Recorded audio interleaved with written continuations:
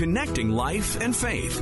This is Connections. Just finally pulled over my car and I said, okay, God, if you're real, do your thing. And I'll tell you, there was no sparks and, anything like that. But that hole that I had been trying to fill through drugs, through materialistic things, was instantaneously filled. For the first time in my life, I had peace. And it was a peace that I can't explain to you. Today's guest has such a surreal story. It's as though it's from a movie or a television show, but in fact, it's real life for her. We're joined by Katarina McLeod. She spent 15 years being sexually exploited. She experienced all sorts of trauma and abuse, but today she's using her own experience to help other women who are going through similar situations, and she thanks God for getting her to where she is today, and she thanks her children for introducing her to God. We're going to hear that story and so much more today on Connections.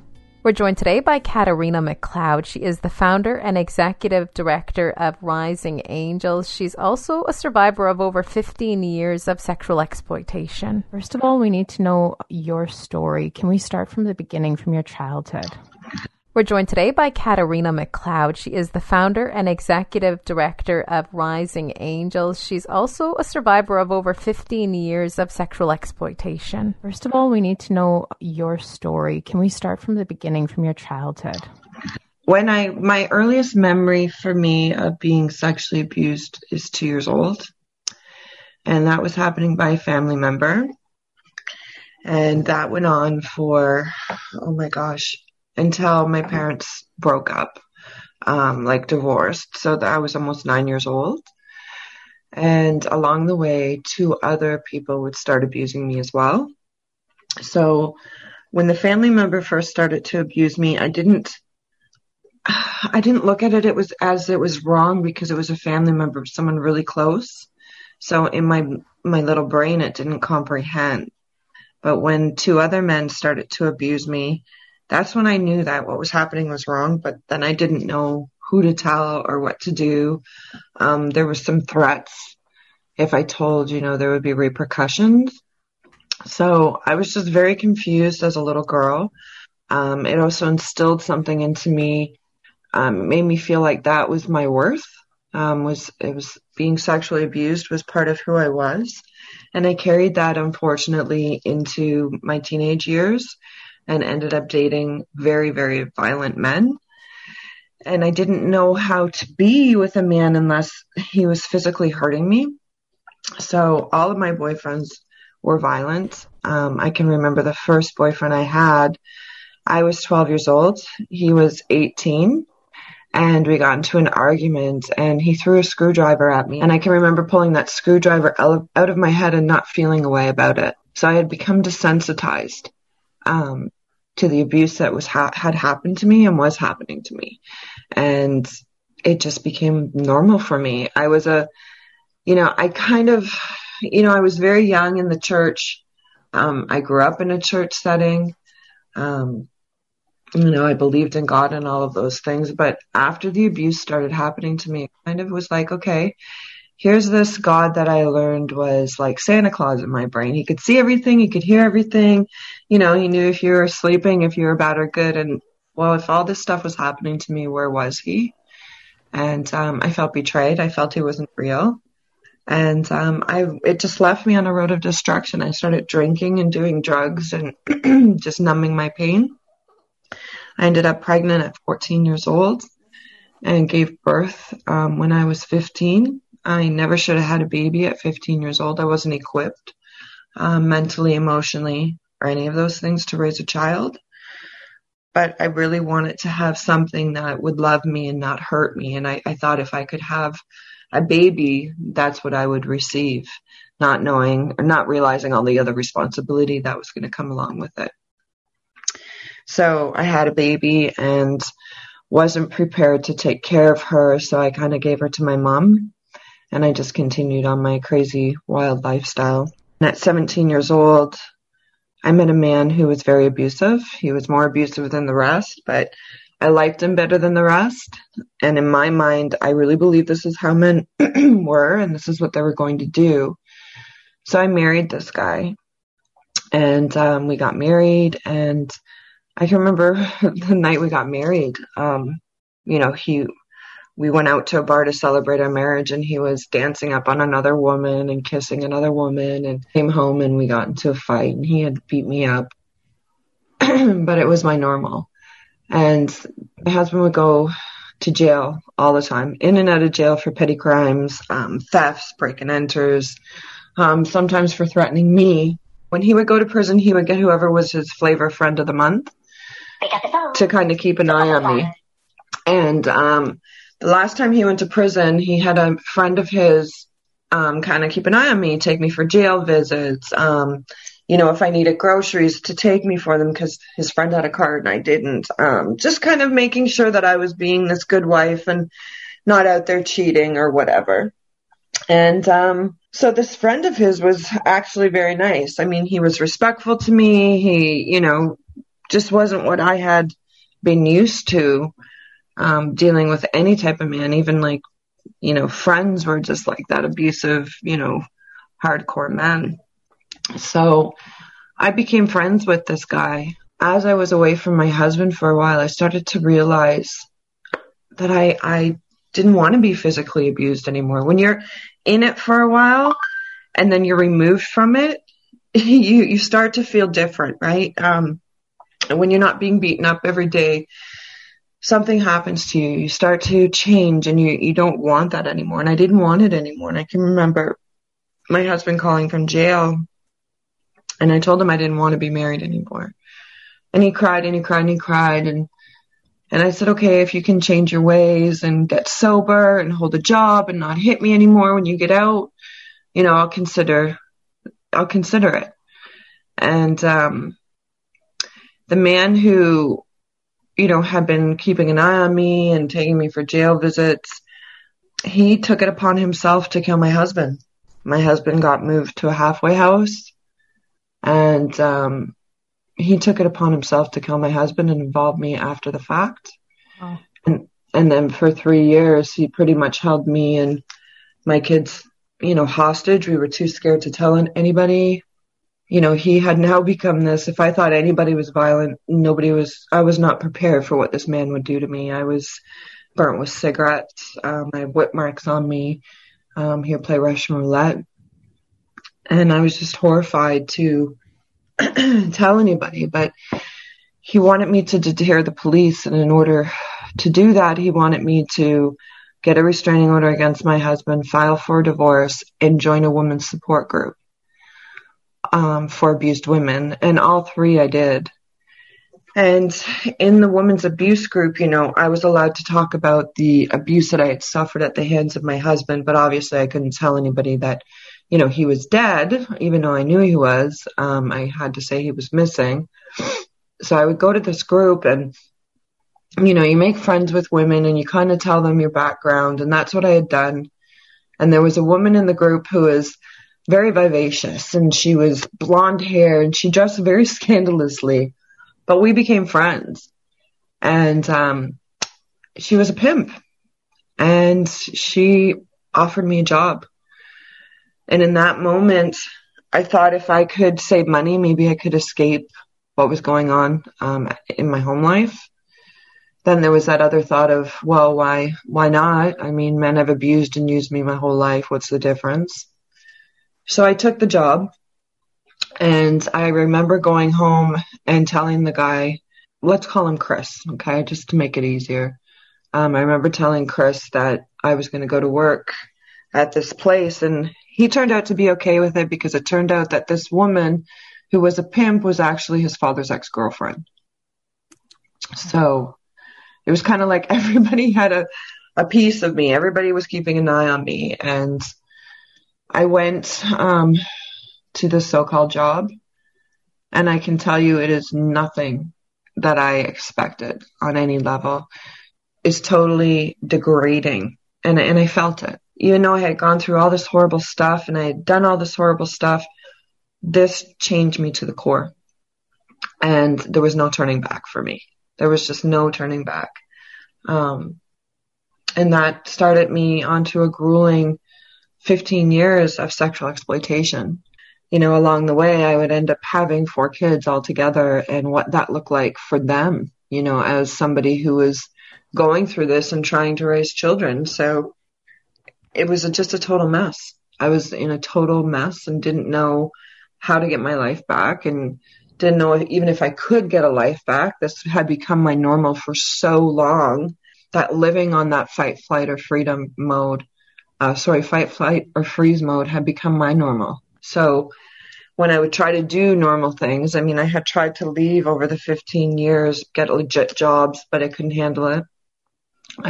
The damage that it was doing to me, I didn't even realize. And this is what happens to a lot of women, most women, is that when you're in it, it's so normal and you don't realize the damage that it's done. It kind of creeps up on you. Through all of this too, like, did you have any family left or any friends that were caring about you, your oldest daughter? What were they seeing on the outside? You know what? I didn't really have any family. I had my mom, and my mom was, had been a victim in her life. And so she wasn't the greatest at showing me boundaries and life skills and stuff like that. She had a lot of trauma herself. My oldest child, it was funny. She became a Christian later in her life while I was still being sexually exploited. And she had found out what I was doing. I used to tell my kids I worked in a nail salon. And she overheard me one night talking to somebody complaining about a client, something violent that had happened. And we never spoke about it. Like, she never really said, like, I know what you're doing, but she would post scriptures on my door. She would say, Mom, God loves you, or things like that. Like, we never had an out and out conversation that I was prostituting, but she knew. And I think that was the only place that I had any kind of support or somebody wanting me to change what I was going through. I became like a bank machine for people. And I guess because I normalized it so much that I could convince everybody else how normal it was. So nobody really questioned me. Nobody encouraged me to leave. Nobody told me that I was better.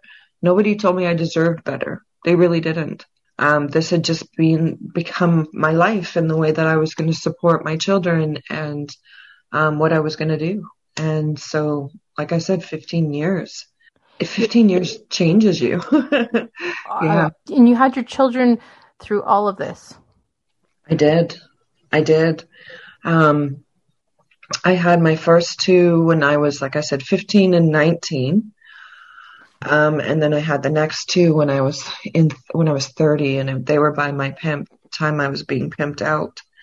And I was groomed in. And it was funny because I had been in the game for over 10 years. And I knew the game. And of course I was, independent. And I met somebody who kind of swept me off my feet. And he promised me the family that I had craved my whole life, the security I had craved my whole life, the love I had craved my whole life. He promised me those things. And I knew that he was a pimp. And but unfortunately, when women are in this world, there's a hierarchy. I thought he loved me, and he was taking me out and he was buying me all kinds of things. And I still look back and I can't believe I fell for this. Like, I knew better, but I was so desperate to just have somebody love me. And we ended up having 2 children, and my life was just destroyed. In my brain, my life was destroyed. I mean, here was somebody that I trusted, that I loved. I knew he was a pimp, but it was okay. I was used to that life. But then I found out that he had been hurting my daughter, and my whole world collapsed. And now here I was with 4 kids, no help, no income but what I was bringing in, and I kind of went off the rails. And my addiction went to an all-time high. I ended up in the mental ward at one point. I had a nervous breakdown. Everything was crushed. And now it just became about survival for the kids. I didn't care about myself. I trusted nobody really now more than ever. And pain was my normal. Pain was what I was used to. So I had become this really hard, desensitized, angry human being. It got to a point where I would go out and look for a fight. It got to a point where when clients were violent with me, I was violent back. It got to a point where I would daydream about physically hurting the tricks and the clients. And my mind became really warped and just, it was not good what was going on in my brain. How did you get out of all of this? What led you down the path to recovery and to where you are today?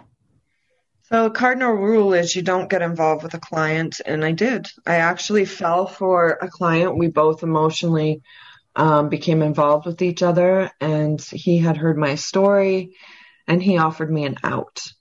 And that out would be, I will support you and your kids financially. We're going to live together. You can get on your feet. And I jumped at it. And this was 15 years in. So it was like a point where I was either going to kill myself or I was going to kill a client. Like that's the point it had come to. And so when he offered me this, I took it. And for 3 years, he financially supported me and my children. But in return, I became his private prostitute. He still treated me. He controlled all the money. I could volunteer, but he didn't want me having a regular job, all kinds of stuff. He gave me an allowance. And to me, I thought, well, this is better than, being in with a bunch of guys. It's just one guy. And then 3 years later, he left me. And when he left me, I was crushed. Now, I had already been in the anti-human trafficking movement. I had already been helping girls and working with police. But I honestly didn't know how I was going to do anything. I wasn't making a living doing that. So when he left me, I was going to go back to what I knew, which was prostitution. And I called my eldest daughter and I told her, and she was devastated. And she called me back probably half hour later. My daughter, like I said, became Christian when she was very young, and she was part of a church, and she had youth leaders in that church who kind of were like her mentors. And she went to them and I guess she called them and she told them what was going on. And these mentors offered to give me first and last month's rent, no strings attached. And I wanted nothing to do, first of all, with Jesus people. And secondly, I didn't trust anybody. So I made an appointment with an old client and I said, no, I'm not going to take the money. I'm going back to what I know. And I can remember sitting on the hotel room, like hotel bed in the hotel room, and looking at this client, and things were just whipping through my head. All the women that I had helped kept going through my head. What if I get caught? What if they find out? And then I knew in that moment, if I did this, I wasn't coming back. I knew if I went through with that transaction with this client, that was it. My life was over. And I got up and I walked away. I didn't go through with it. And I agreed to take the money from these youth leaders, my daughter's youth leaders. And in return for that, it started something. Like, I felt obligated to go to church, even though they didn't make me feel obligated. And I started going to church. And then, the woman who had given me the money, she became a really good friend of mine and started to mentor me. And they had an Alpha program going on in church. And she was like, do you want to come to this Alpha program? And I really thought she wanted to go to Alpha, not understanding she'd been in the church for over 20 years at this point. So again, I felt obligated and I went to Alpha. But I went to Alpha on a mission to prove that God was like every man that I had ever come across.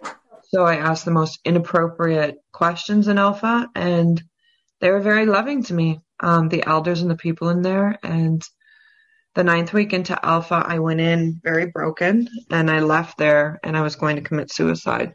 And I kept hearing this voice in my head that said to give me a chance.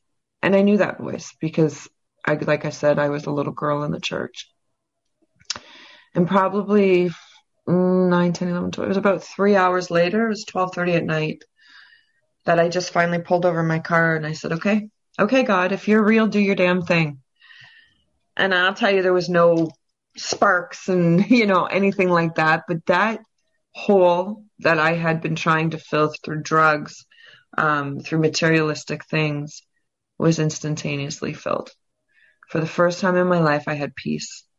And it was a peace that I can't explain to you. And it changed my life. And from that moment forward, I wanted to scream from the mountaintops my story. I wanted to share it. I knew that I wanted to help other women. So the couple who had given me the money for first and last month's rent became my mentors, and they helped me. The damage that is done to a woman who has been sexually exploited is, it's horrific. There's PTSD she suffers from. There's disassociation. There's mental issues. Even knowing the basic life skills, these women don't know, nor did I know. I didn't know how to dress. I didn't know how to budget. I didn't know how to, anything that was, the normal, I didn't know how to do. And it's the same for these women. So we started an organization called Rising Angels. And Rising Angels is an organization that walks alongside and mentors women who have been sexually exploited. And it's not just human trafficking, it's prostitution. So anybody who's gone through this and kind of needs a cheerleader and somebody who gets it, that's what I do. So I'm that voice of reason. I'll get the 2, 3, 4 o'clock in the morning phone call where women are freaking out, wanting to kill themselves, wanting to go back, or just having a bad day, and I'll talk them down. We offer trauma-informed counseling. We also do a lot of education and advocacy, and we train front lines on how to deal with her mindset. So it's not just human trafficking 101. It's how to understand a woman and what she's gone through and what that's done to her brain, and how to help her, because there's no one-stop shop for everybody. Everybody needs an individualized program. So that's what we do. And we also run a church every Wednesday on Zoom for women. And we have a program that's called the Reboot Program, which helps girls who have come out and are wanting to go back to school and have been under an organization, getting the therapy, getting the healing that they want. And they're eligible for the Reboot Program, which helps them to get a brand new laptop and a printer if they want to go back to school. So we help them with that kind of stuff. So that's kind of what we do. We also offer financial help to these women. So, if they need help with their groceries or their bills, the rent, if they need, clothes, that kind of stuff, we help pay for that. So that's what we do in a nutshell. Tell me a little bit more about the church that you do via Zoom. Okay, so the church is called Divine Church. And we used to meet in person, obviously, before all this craziness. But this is a place we call, it's for the perfectly imperfect. And it's for anybody. It's for women. Sorry, it's just for women only. But it's for all women. So, sometimes church can feel like a place of judgment or expectation. And that can really deter people from even wanting to go to church or even explore spirituality on any realm. So this church is just for any woman who wants to join with no judgment. It's really a fellowship of women who we pray for each other. We have game night once a month. We read little parables or talk about certain things. So it's church, but not church. And it's really come as you are. I mean, you can come in your pajamas. We have women who don't believe who come on here, who just come on here because they like the sisterhood and the fellowship. So it's just loving you where you're at. That's exactly what this church is about. And for me, Divine Church was something that I had a vision of a few years ago because I went to church when I was in the game, and I felt judged and I felt ashamed, and maybe that was my own issues, but I felt it, and I felt like I didn't fit in. So I wanted to have a church that would be for anybody. It doesn't matter where you've been, what you're going through, or where you are right now. You're loved. And that's what Divine Church is for us. For people who want to learn more about Rising Angels, about Divine Church, how can they go about learning more? So you can go on our website, which is www.risingangels.net. We also have a Facebook page. We have Instagram, and that's Rising Angels. So if you wanted to go on there, you could find out more. For Divine Church, it's every Wednesday from 7 to 9 p.m., 7:30 to 9 p.m. And you could inbox me or get a hold of me, and I'll send you the link. And that's how you can join us. So, yeah, that's kind of how you can find out more about who we are. And for someone who may be listening to this and is going through a similar situation and doesn't know what to do, what would you say to them? You know what? There's hope. There's absolutely hope. And I know change is scary. And if trust has been broken, it's really hard to get that, to gain that, or to feel that. I would encourage you to reach out to myself or a similar organization, and just have a conversation. Nothing has to be written in stone. You don't have to, I have a lot of women who call me who are still stuck in this, and they're not ready, or they're scared to even get out of it. And I just want to build a rapport and walk alongside of you. So we can just have a conversation, no strings attached, nothing expected. Just reach out. That's what I would say. Thank you so much for your time today. I really appreciate it. No, thank you so much. Check out our podcast, Connections with Mike, Tom, and Colleen Hood. You can do that by visiting podcastville.ca or wherever else you get your favorite podcast from. Don't forget to subscribe. We'll talk to you again on Connections.